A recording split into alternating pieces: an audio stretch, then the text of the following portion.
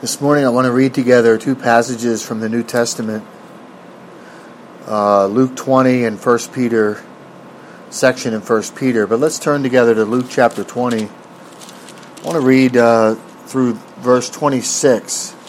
And the purpose in turning here is as we think about the Church of Jesus Christ, as Paul instructs Timothy, he lays out the doctrine of the truth in the perfect work of the Lord Jesus Christ, in atoning for and redeeming atoning for all the sins of the elect, having died for all of them, and perfectly redeeming them from every lawless deed, and reconciling them in His body to God, ransoming them, paying the ransom price for their deliverance, because they in themselves are sinners, and they are by nature born of Adam and born under sin, and born under the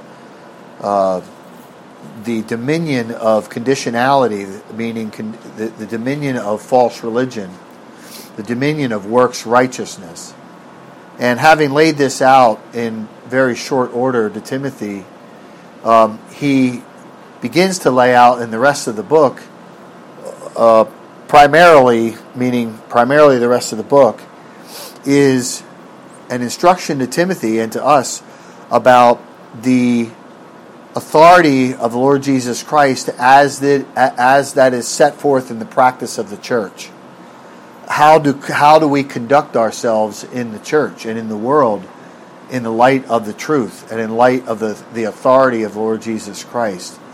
When he speaks about men and women, we should connect that to the relationship of Christ and the church. That we should reflect upon that as to what he means based upon the truth of the true husband and the bride.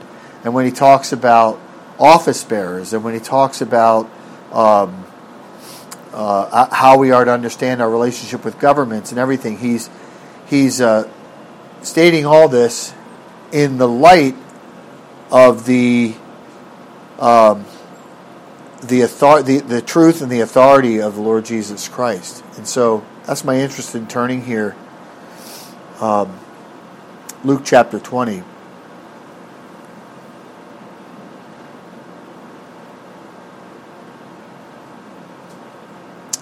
Let's actually begin in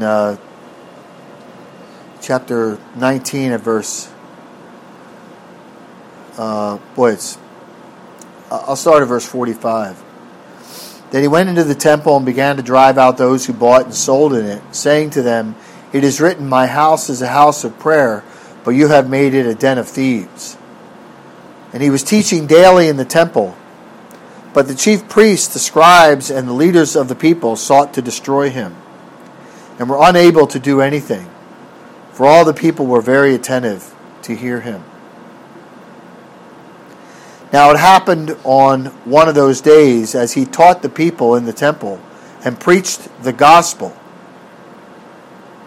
that the chief priests and the scribes, together with the elders, confronted him and spoke to him, saying, "Tell us, by what authority are you doing these things? Or who is he who gave you this authority?" But he answered and said to them, "I also will ask you one thing, and answer me. The baptism of John, was it from heaven or from men?" And they reasoned among themselves, saying, "If we say from heaven, he will say, 'Why then did you not believe him?' But if we say from men, all the people will stone us, for they are persuaded that John was a prophet."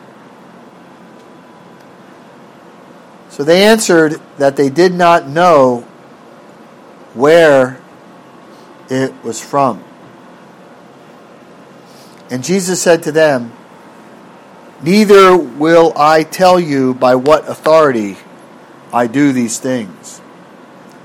Then he began to tell the people this parable. A certain man planted a vineyard, leased it to vine dressers, and went into a far country for a long time. Now at vintage time he sent a servant to the vine dressers that they might give him some of the fruit of the vineyard. But the vine dressers beat him and sent him away empty-handed. Again he sent another servant, and they beat him also, treated him shamefully, and sent him away empty-handed. And again he sent a third, and they wounded him also and cast him out. Then the owner of the vineyard said, "What shall I do? I will send my beloved son. Probably they will respect him when they see him." But when the vine dressers saw him, they reasoned among themselves, saying, "This is the heir. Come, let us kill him, that the inheritance may be ours." So they cast him out of the vineyard and killed him. Therefore, what will the owner of the vineyard do to them?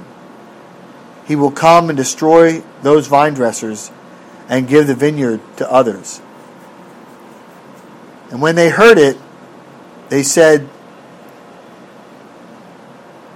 "Certainly not."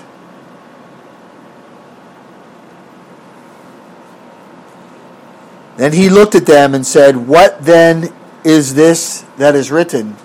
The stone which the builders rejected has become the chief cornerstone. Whoever falls on that stone will be broken, but on whomever it falls, it will grind him to powder." And the chief priests and the scribes that very hour sought to lay hands on him, but they feared the people, for they knew he had spoken this parable against them.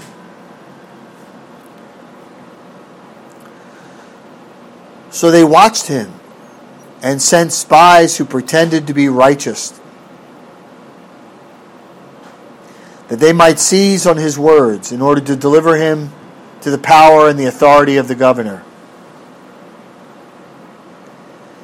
Then they asked him, saying, "Teacher, we know that you say and teach rightly, and you do not show personal favoritism, but teach the way of God in truth. Is it lawful for us to pay taxes to Caesar or not?" But he perceived their craftiness and said to them, "Why do you test me? Show me a denarius. Whose image and inscription does it have?" They answered and said, "Caesar's." They answered and said, "Caesar's." And he said to them, "Render therefore to Caesar the things that are Caesar's, and to God the things that are God's." But they could not catch him in his words in the presence of the people, and they marveled at his answer and kept silent.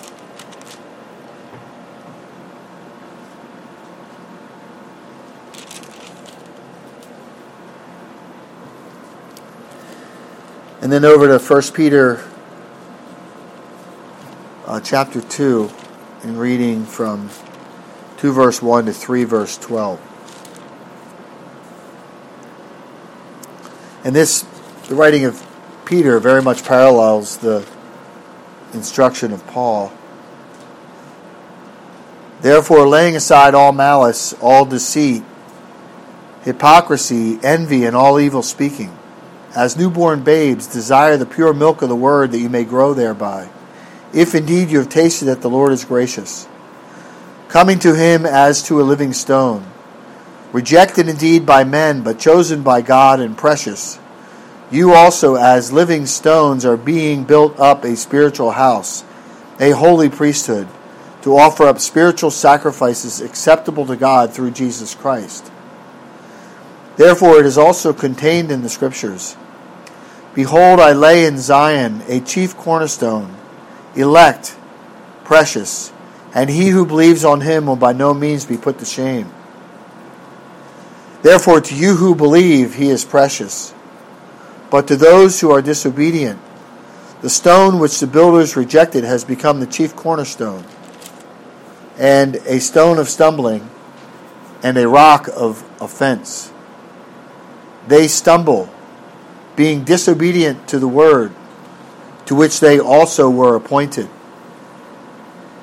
But you are a chosen generation, a royal priesthood, a holy nation, his own special people, that you may proclaim the praises of him who called you out of darkness into his marvelous light, who once were not a people, but are now the people of God, who had not obtained mercy, but now have obtained mercy.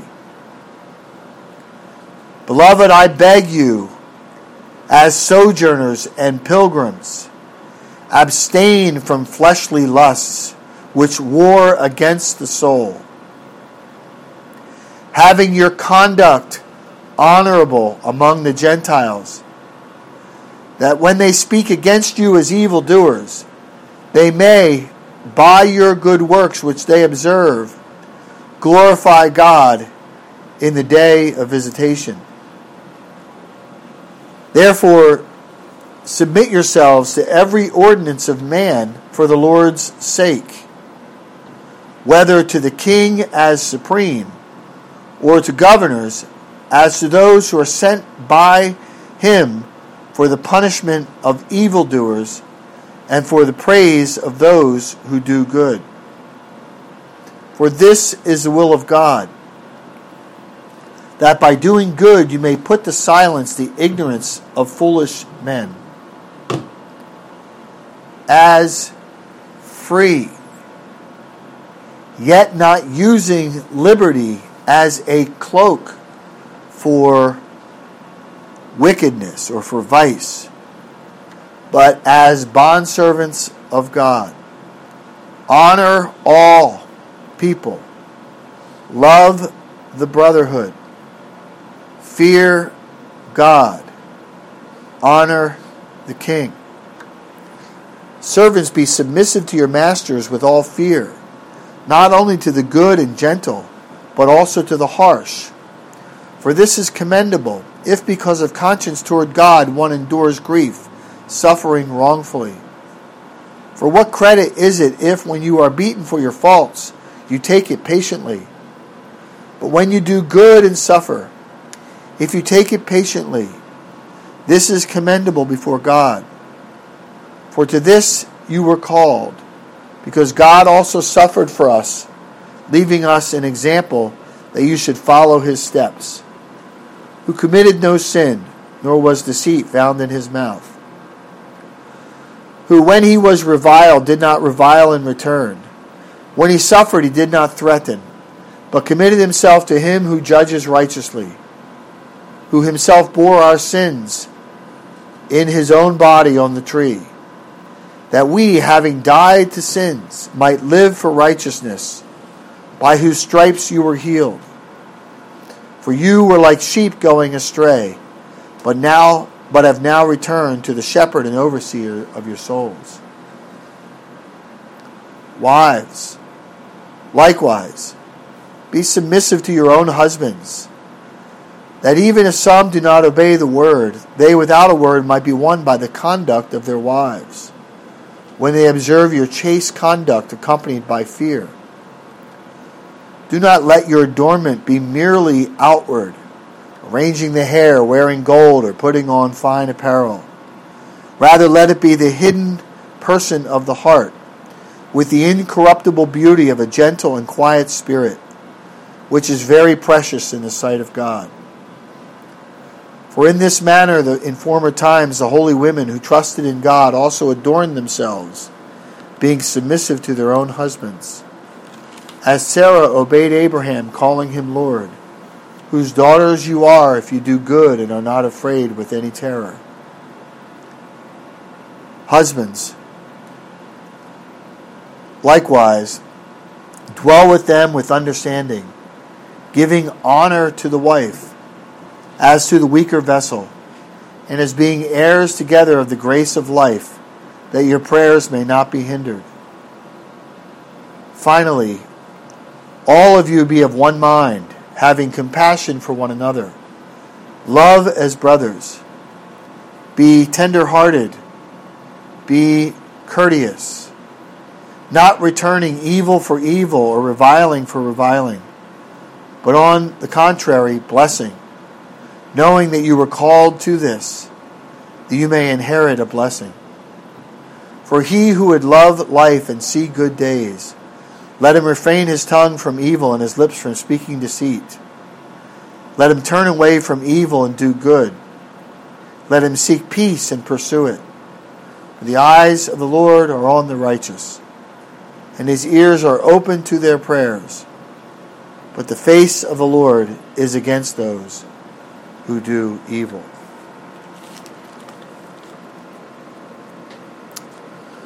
Well, let's turn over to 1 Timothy.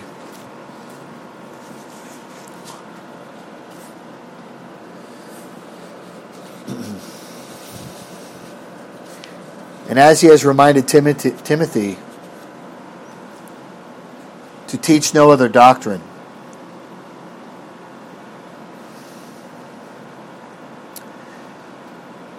he then begins to instruct him as to how he is to conduct himself in the church of God. Let me just, before I even read this, let's turn over to chapter 3 and 1 Timothy 3. And here Paul says this to Timothy in verse 14 and following. He tells him exactly why he is writing these things to him about how we are to understand the governing authorities and how we are to pray for them, about how we are to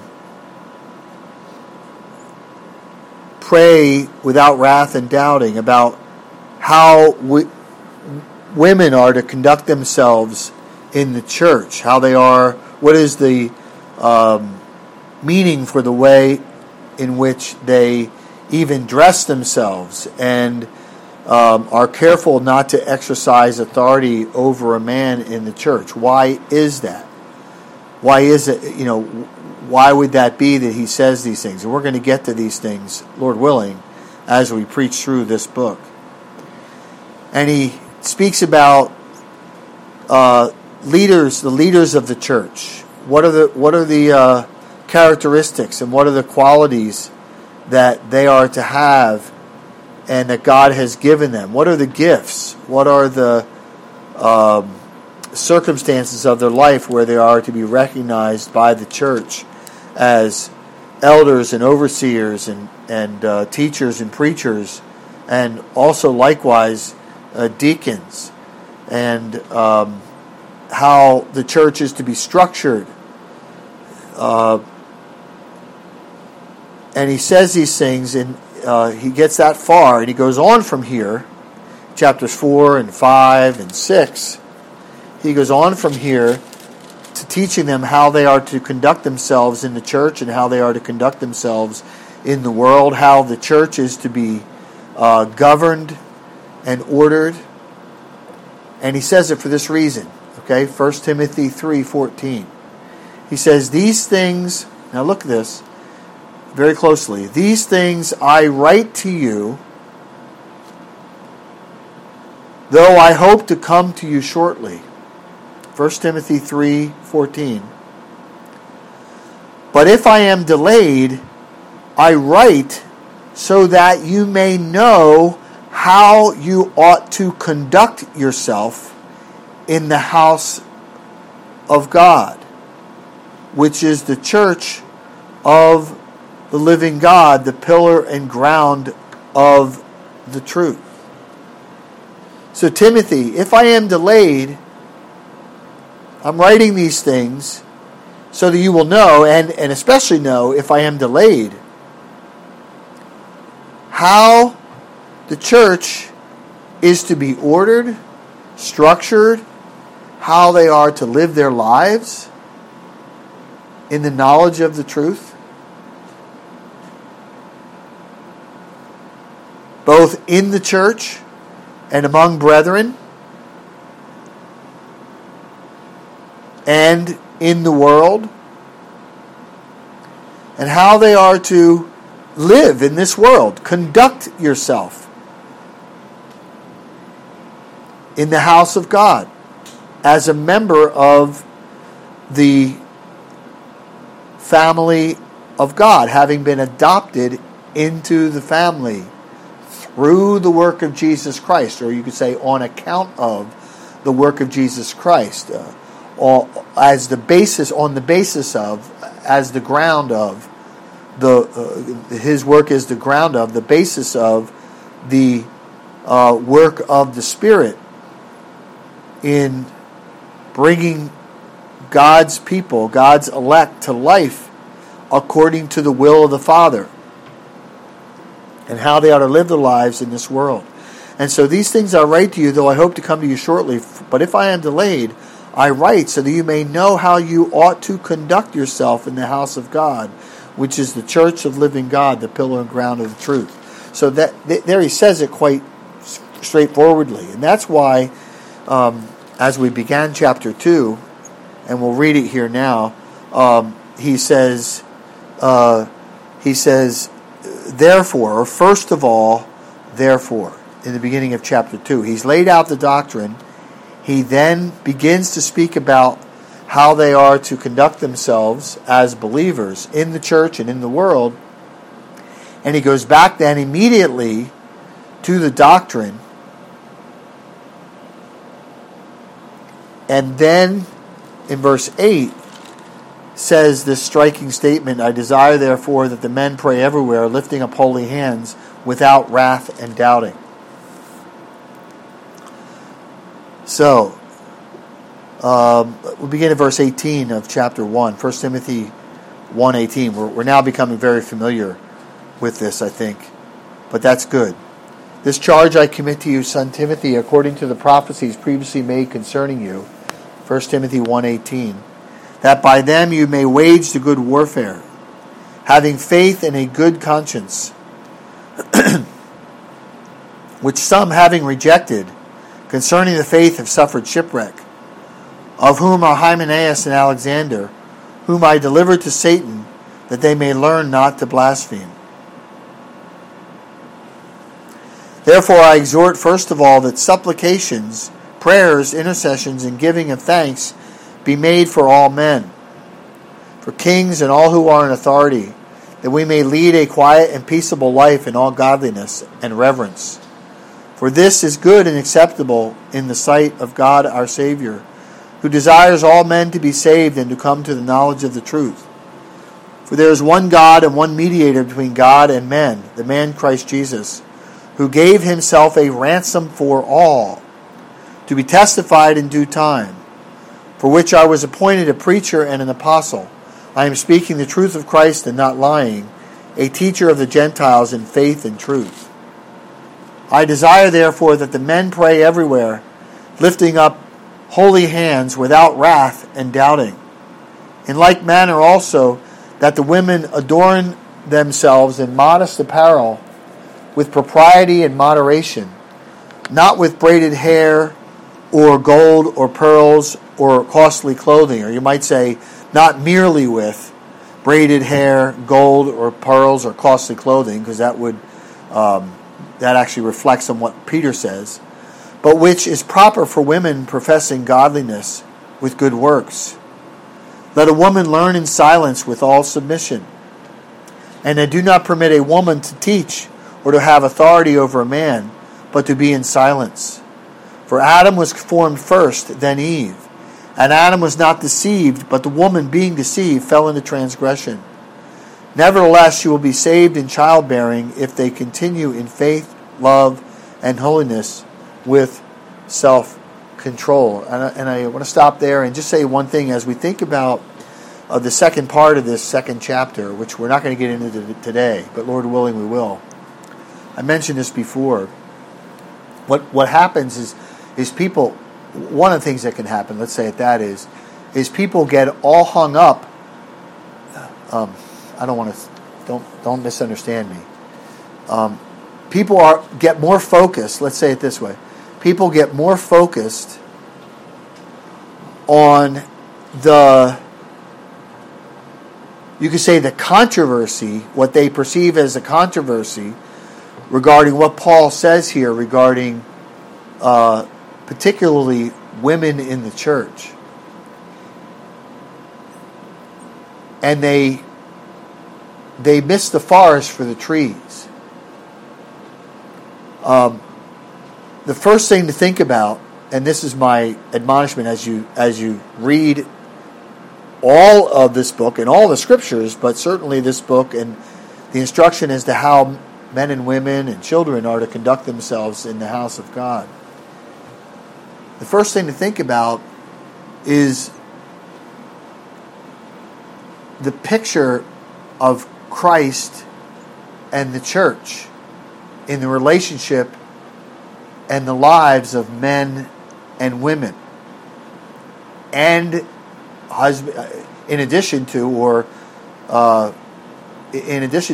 husbands and wives, because he speaks about that men are to have authority in the church, and women are not to have that authority over men, but are to learn from the preachers and teachers and in the church, because the woman was created for man. And when we read that in Genesis 1, what's said there is that when the woman was brought to man, it speaks then of Christ and the church. So we should reflect upon the glory of Christ and the preeminence of Christ, and how the church is to be submissive and to, you could say, listen to Christ and be under His authority. That's why I read the chapters and thought about authority as we think about the conduct of ourselves in the church and in the world. And so as we think about the relationship or the roles of men and women and male and female in the church, our first thoughts ought to be the relationship of the church to Christ and the honor and the glory of Christ, that we are not to bring glory to ourselves. We are not to be seeking our own glory, but we are to be living, you could say, modestly and in humility and in deference to Christ, and to be taught by Him. And so the relationship and the instruction to the church is all built upon the reality of the authority of the Lord Jesus Christ over all things, over all the world, over all creation by the appointment of the Father, and most especially by the power of the Spirit of Christ, most especially in the church.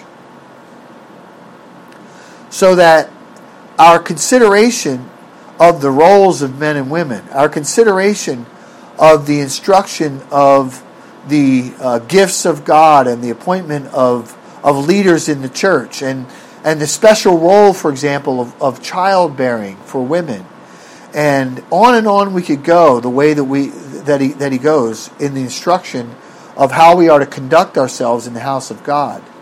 My point is that it begins with, it starts with the truth of the Lord Jesus Christ and the authority of Christ and the glory of Christ and the relationship of the church to the Lord Jesus Christ. And as we look at it, as we consider all of the instruction from that truth,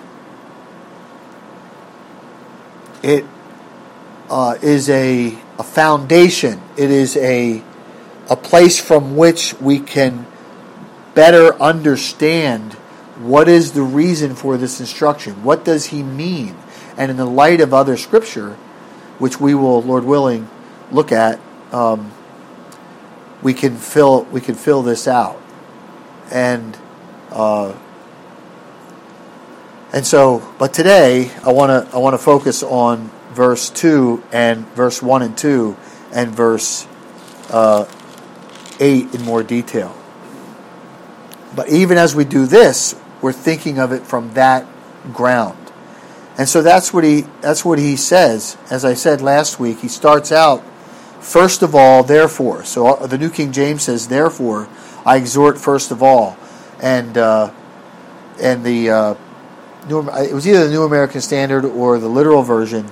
I think it was the literal version that says, "First of all, therefore."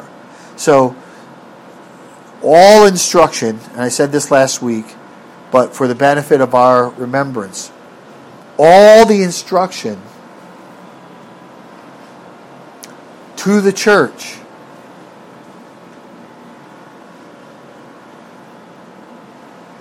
is founded upon, is grounded upon the perfect work of the Lord Jesus Christ.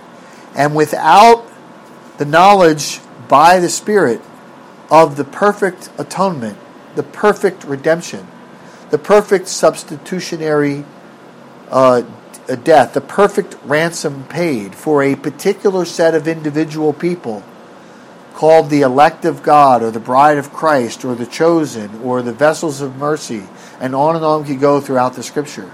Without that truth, and that truth held to dogmatically, not because we just want to be right, not because we decided, you could say, we decided to believe this truth, we decided to believe this way, and now, by golly, we're going to hold to it. We're not going to waver from it, sway away from it.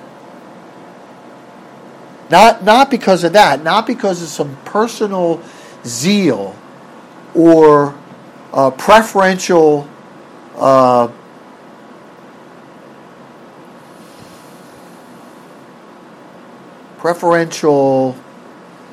commitment to holding to something that we've decided to hold to because it's the right thing to hold to. No, not because of that, but because we've been born again, because it's been revealed to us by the power of the Spirit of the truth of the gospel of Christ, by the power of God. Because the truth of Christ is life to us. He is our life. He is our meat.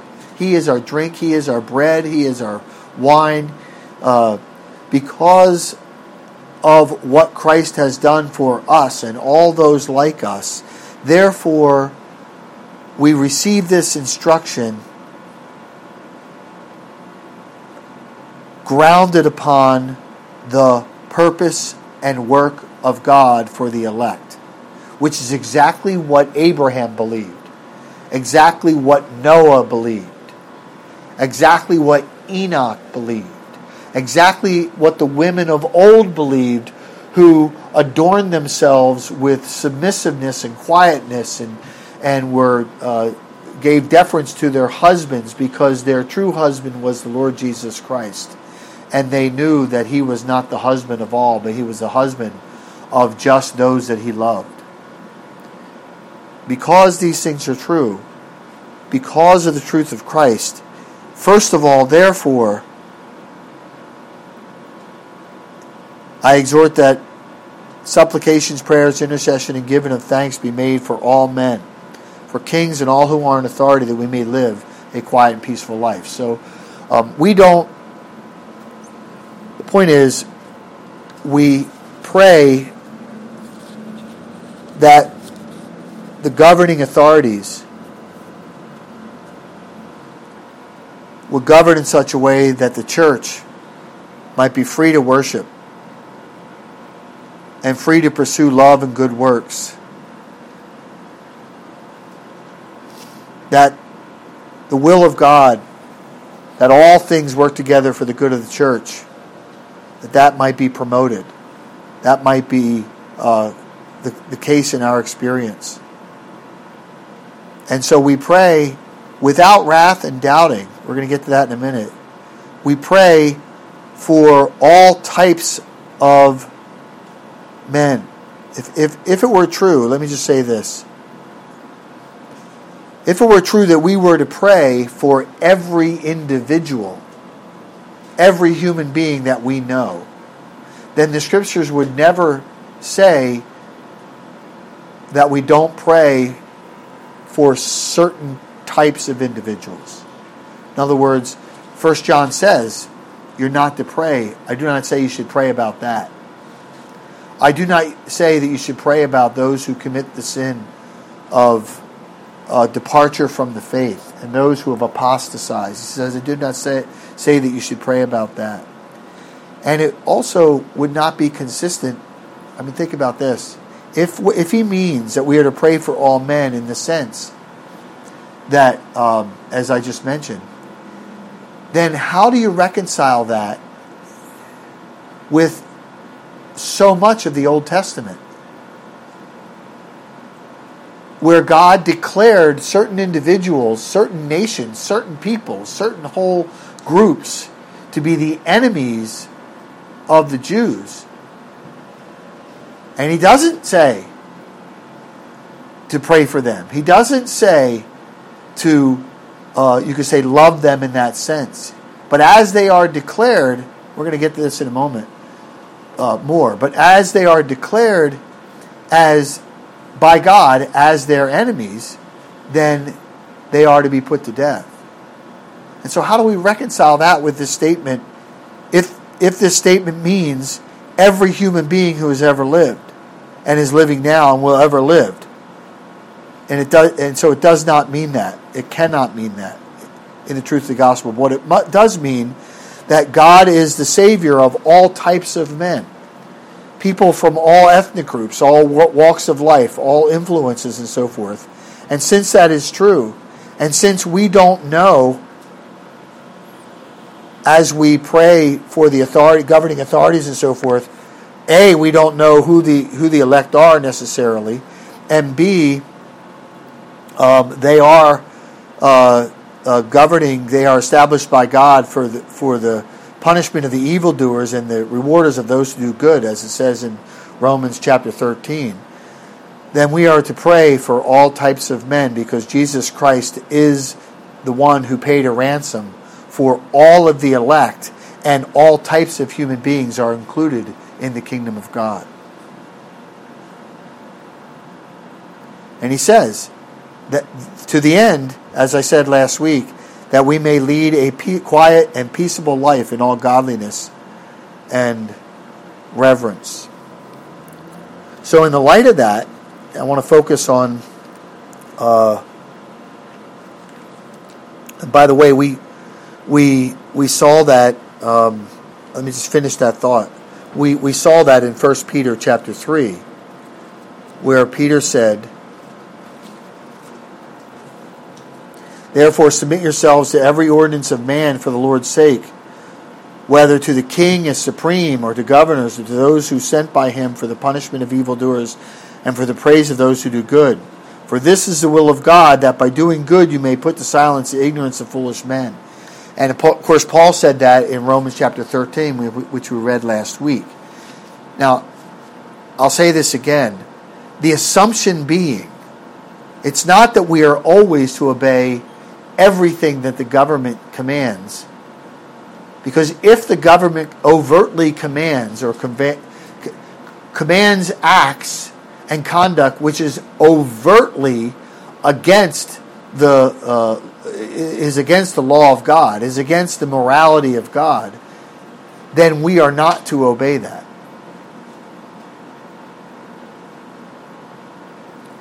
And we gave some examples. So what's assumed here is that when Paul writes, for example, in Romans 13, that the governments are establishment for the punishment of evildoers and the rewarder of those who do good. It's talking about evil and good. It's the way even the world understands that in moral terms. Someone who's a murderer, well, they ought to be incarcerated. They ought to be punished. Someone who's a thief, an extortioner, a liar, etc. These things we ought not to do, and if we are punished for doing these things, well, we should be punished for doing these kinds of things, because governments were given and ordered by God. They were ordained of God to give order to society. That society would go on and on and on, that ultimately that all the elect would be born, and all the sins and they would come to faith, and all the sins of those who will be eternally judged will be carried out. They will come to expression. And so there is an orderliness that God has stitched into and ordained into the societies, ultimately for the good of Christ, for the good of the church and the glory of Christ. And so we made that point last week. And we saw that in Luke 20. We saw that in Luke 20, where he says, render unto Caesar what is Caesar's, and unto God's what is God's. Well, Caesar has the authority, ultimately under the authority of God. The governments are under and ordained by God, and they are carrying out what God has ordered.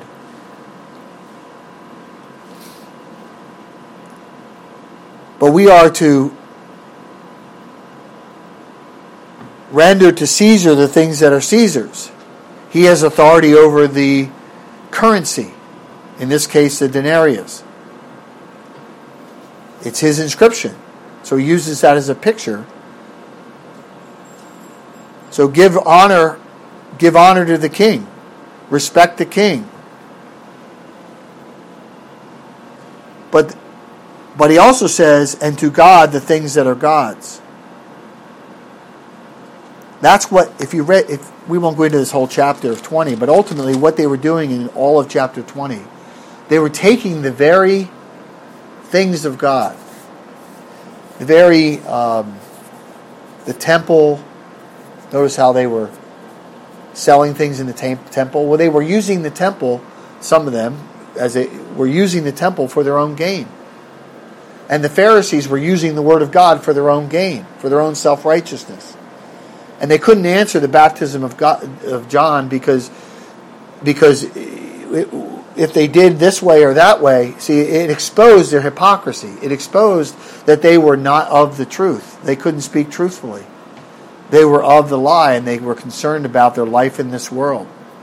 They were using the things of God for their own benefit. They were not rendering unto God the things that are God.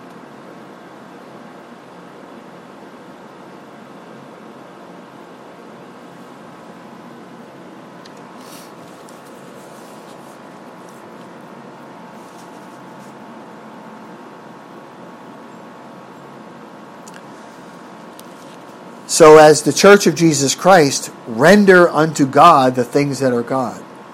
Things that are God's. And that's by the grace of God, by the truth of the Spirit. That's what we do. We submit to His righteousness. We lovingly submit to His righteousness. We render to God the things that are God's. Therefore, he says, now verse 8, I desire therefore that men pray everywhere. In other words, I desire therefore that the men in the churches, as leaders, doesn't mean that women can't pray in your homes. It doesn't mean that women can't pray. It means that as leaders in the church, that the men pray in all the churches, in each of the fellowships, lifting up holy hands, submitting yourself to God in all submission, without wrath and without doubting. Now, we mentioned this last week, and I want to just, what does this mean? What does it mean that we are to pray without wrath? Well, that word wrath means, I looked it up, means anger, indignation, vengeance.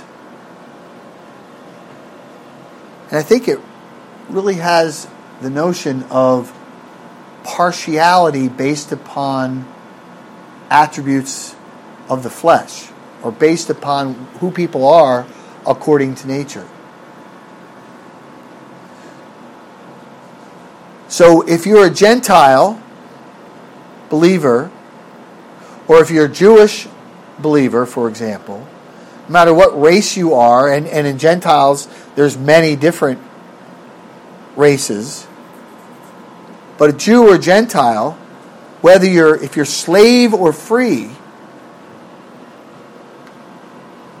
if you're a person of influence or not, if you're a person of means and wealth or not, pray for the sake of the church. Pray to God for kings and all who are in authority, that we may lead a quiet and peaceable life without partiality. In other words, don't have a personal agenda. Don't, because the one who's in authority is of this race or that race or whatever they are. It's not about, truly, it's not about you, whether or not you like a leader or not, whether or not he's of your tribe, you could say, or not.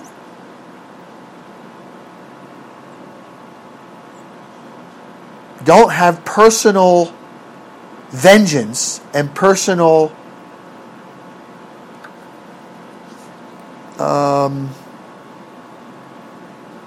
partiality, personal agendas against others.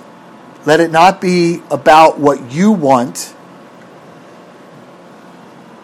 but let it be for the sake of the church, and let it be without partiality based upon and wrath based upon who they are naturally, because there would have been and was at that time an enmity, a severe hatred between Jews and Gentiles. So, like, for example, bigotry, let me give you an example. Bigotry based upon race is just sinful. Is it, not praying for the salvation of all the elect, inclusive of all races, no matter who they might be,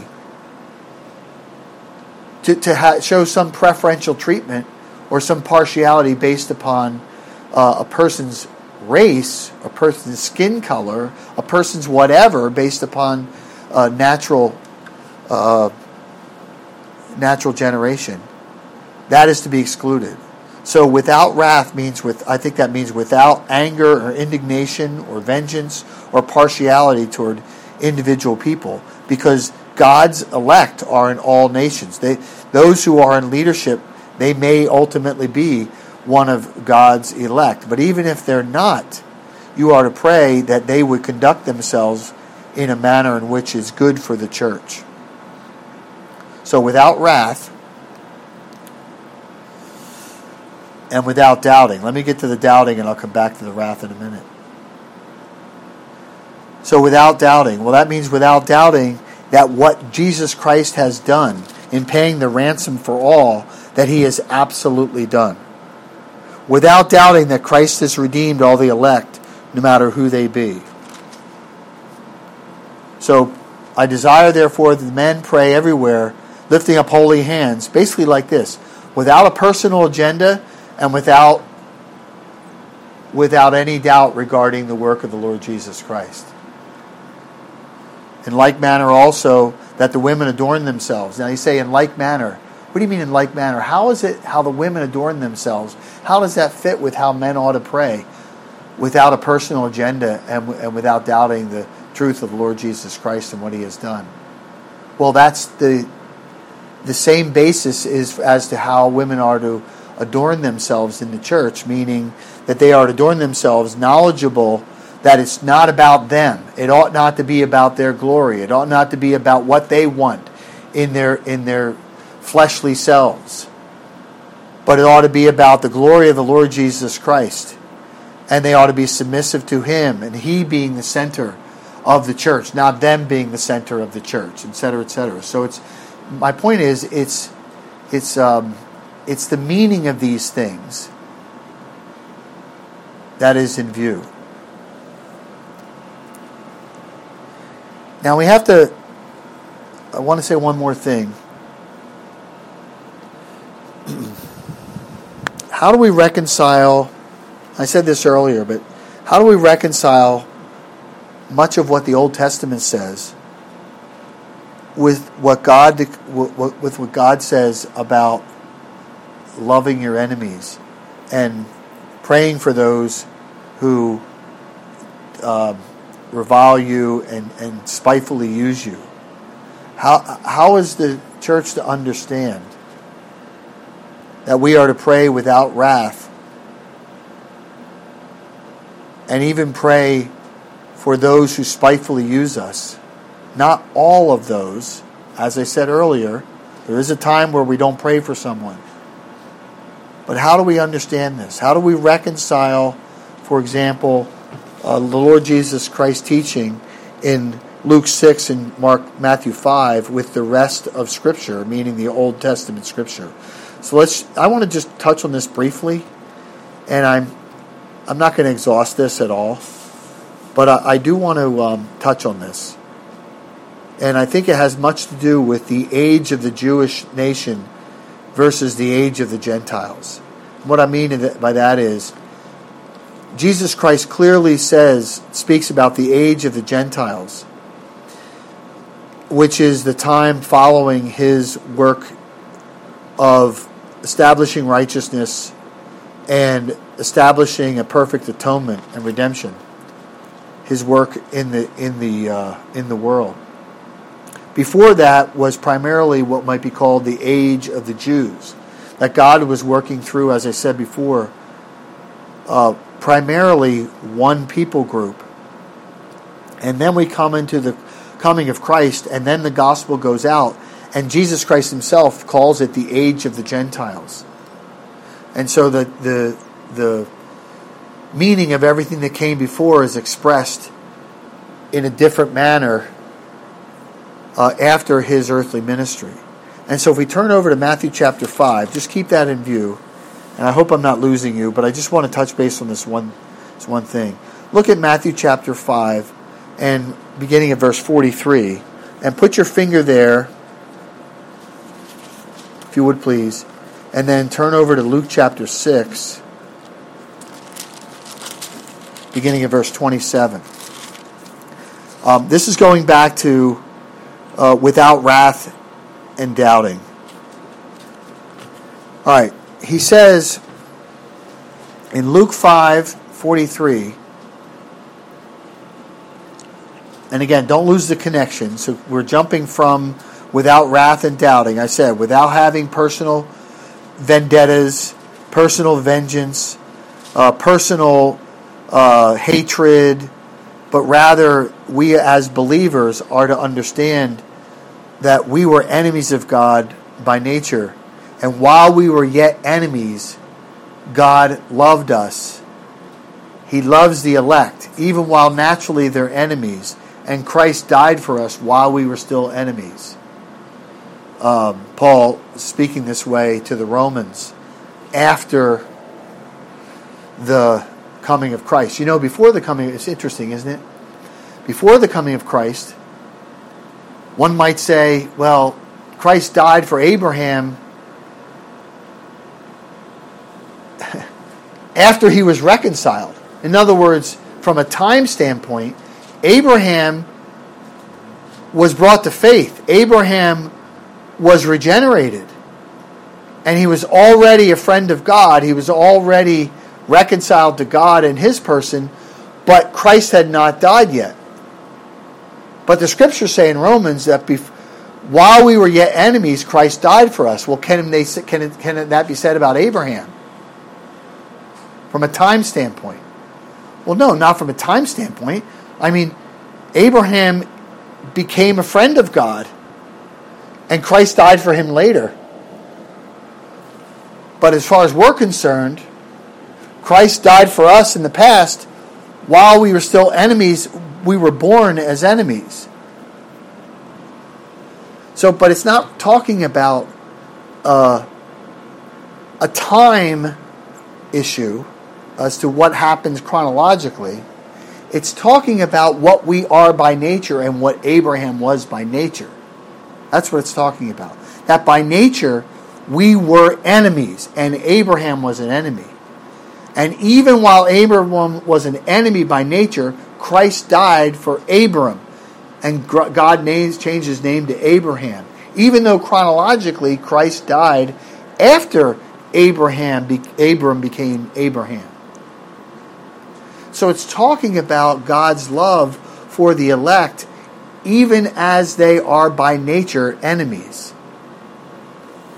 So,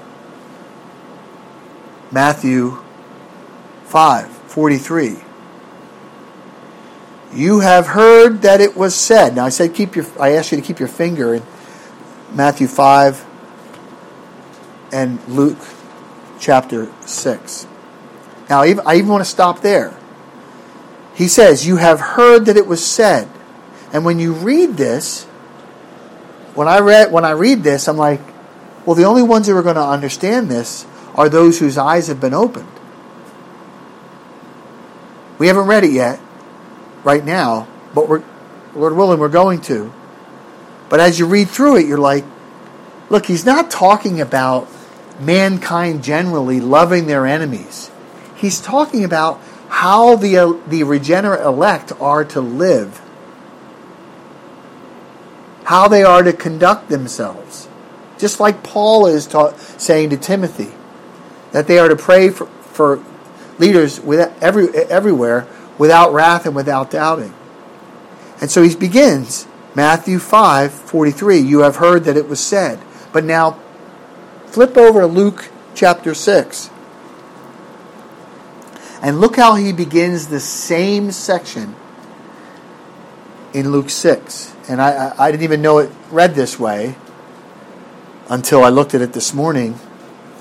But Luke 6 verse 27, here's what he says. But I say to you who hear. You see that? Luke 6:27. But I say to you who hear. When the Lord Jesus Christ is preaching on the Sermon on the Mount, Matthew 5, he's preaching to his disciples. If you look over at Matthew chapter 5, verse 1, stay with me, Matthew chapter 5, verse 1. He says, and seeing the multitudes, he went up on a mountain, and when he was seated, his disciples came to him. Then he opened his mouth and taught them, saying. So what's written on the Sermon on the Mount is for the elect, and ultimately for the regenerate elect. How they are to conduct themselves. How they are to understand all of reality. And so when he gets to, in Matthew 5, when he gets to verse 43, he's speaking to his disciples, just like the rest of the whole of what's called the Sermon on the Mount. And my point is, Luke 6:27 says that exactly. It says, but I say to you who hear. So in the context of the multitude, and by the way, there was a multitude, in the context of speaking to the whole crowd, or speaking there in the presence of the whole crowd, he is speaking to his disciples. He is teaching his disciples. And by the way, that's the pattern throughout all of Scripture. What he says even to, for example, those who were not his sheep. Why would he even speak and preach the gospel to those who are not his sheep? Well, he's speaking to them because it's going to be recorded, and it's going to be for the sake of the church to hear it and read it, and it's also for the hardening of those who are not his sheep. So it's always that way. It's always that way. So I say to you who hear, Luke 6. So we go back to Matthew 5, and we might read Matthew 5:43 like this.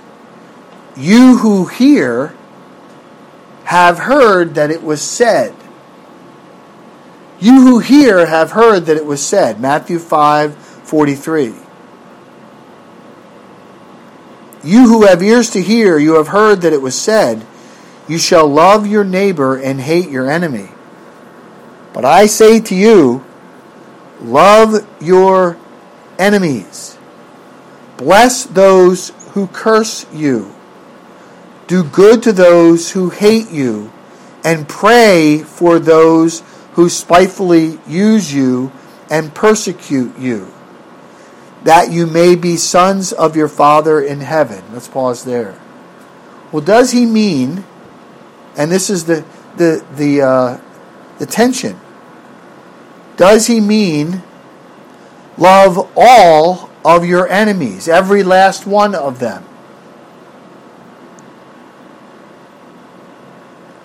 Well, if he did, then he'd be saying that God loved all of his enemies. Because he goes on to say later on, for your that you may be sons of your Father in heaven, for he makes his sun to rise on the evil and the good, and so forth.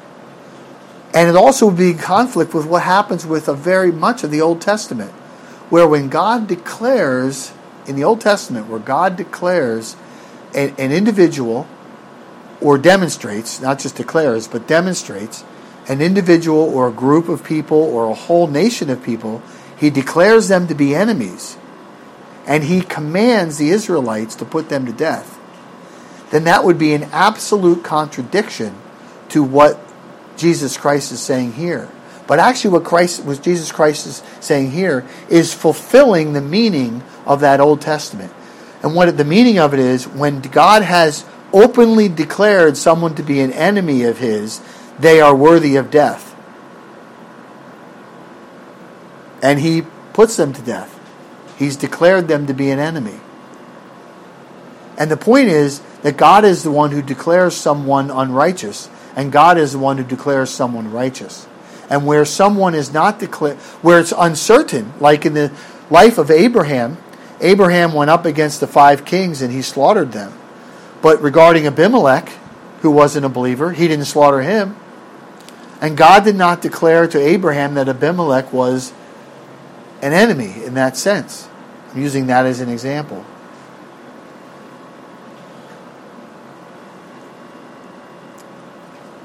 The point being that the Old Testament is not in conflict with the New Testament.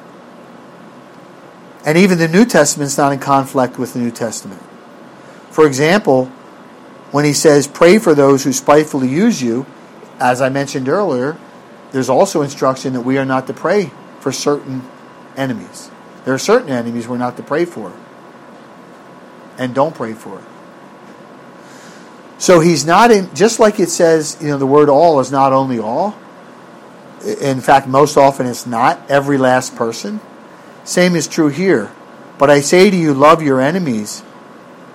He's not saying, but I say to you, love every one, last one of every one of your enemies.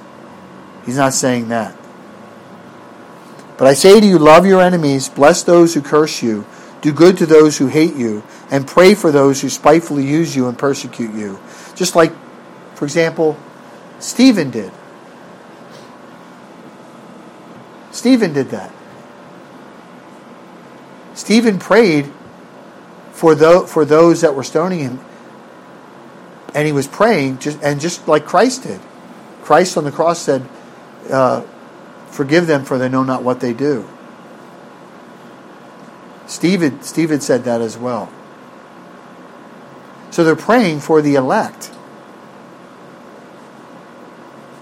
He goes on, that you may be sons of your Father in heaven, for he makes his sun rise on the evil and the good. And he sends rain on the just and on the unjust. So the blessing of God, even while they were yet enemies, even while the elect are yet not reconciled in their person to himself, yet they will be. God is merciful. He sends the sun, in this case, this is a sign of blessing, on those who are yet evil and on the good. Well, who are the good? The good are the regenerate. And the evil here are the unregenerate elect.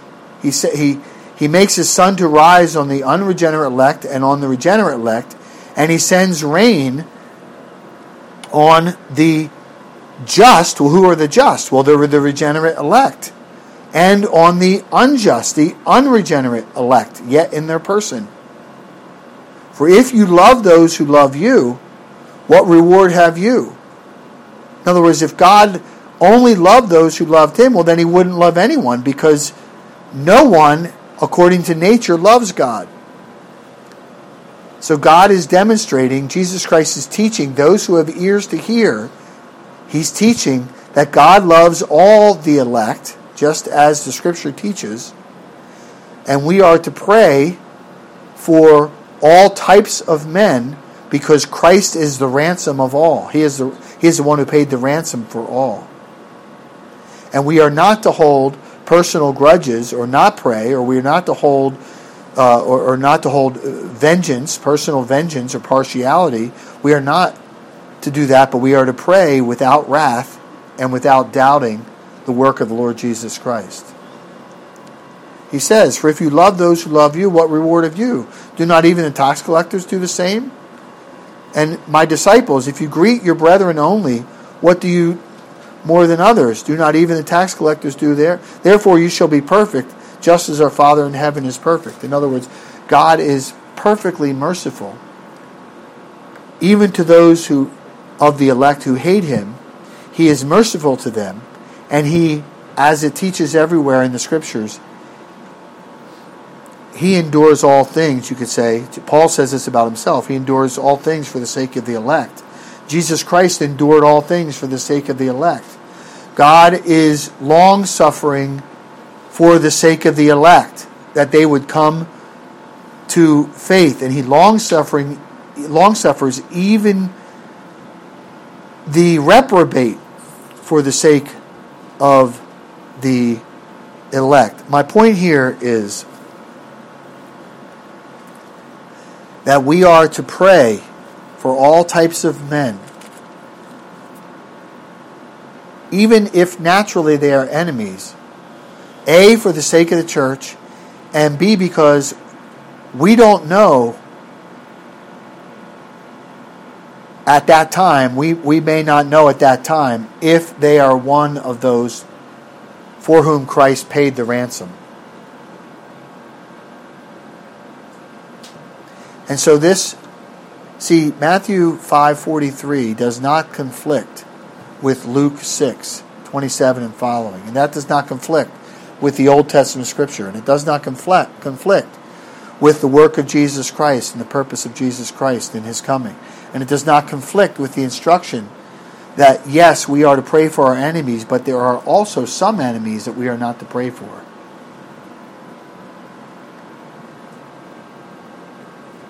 And so as we pray without doubting, and pray without wrath, that the church might live, now back to Timothy, that the church might lead a quiet and peaceable life in all godliness and reverence. You see, he's teaching even our conduct, our prayer life, if you want to put it that way. He's teaching us how we all are to pray. Deliver us from the hands of our enemies. We pray that. And these things don't conflict with Psalm 56 or so many other psalms where the psalmist prays for the destruction of his enemies. Well, he's praying when God has openly shown and declared that they are enemies. But where God has not openly shown that, we are to pray for all types of people, that we might lead a quiet and peaceable life in all godliness and reverence, and that all of the elect of God would come to faith. It is truly about the church, and the life of the church is truly about the preeminence of the Lord Jesus Christ and the glory of his great name. Let's pray together. Lord, we thank you for your instruction to us in how we are to pray and conduct ourselves. And we pray that you would give us further understanding, that I would be able to communicate these things more clearly for the sake of the brethren. We pray that you would bring glory to your name in the judgment of those that you declare to be unrighteous, and for the blessing of those that you declare to be righteous. For you, Father, are righteous. And your Son has demonstrated that righteousness. And we pray according to your word. We ask that you would discipline us and encourage us to conduct ourselves in the world honorably, carefully, that the testimony of Christ may not be blasphemed. And we pray these things for one another through Jesus Christ, our Redeemer. Amen. Amen. Let's stand together.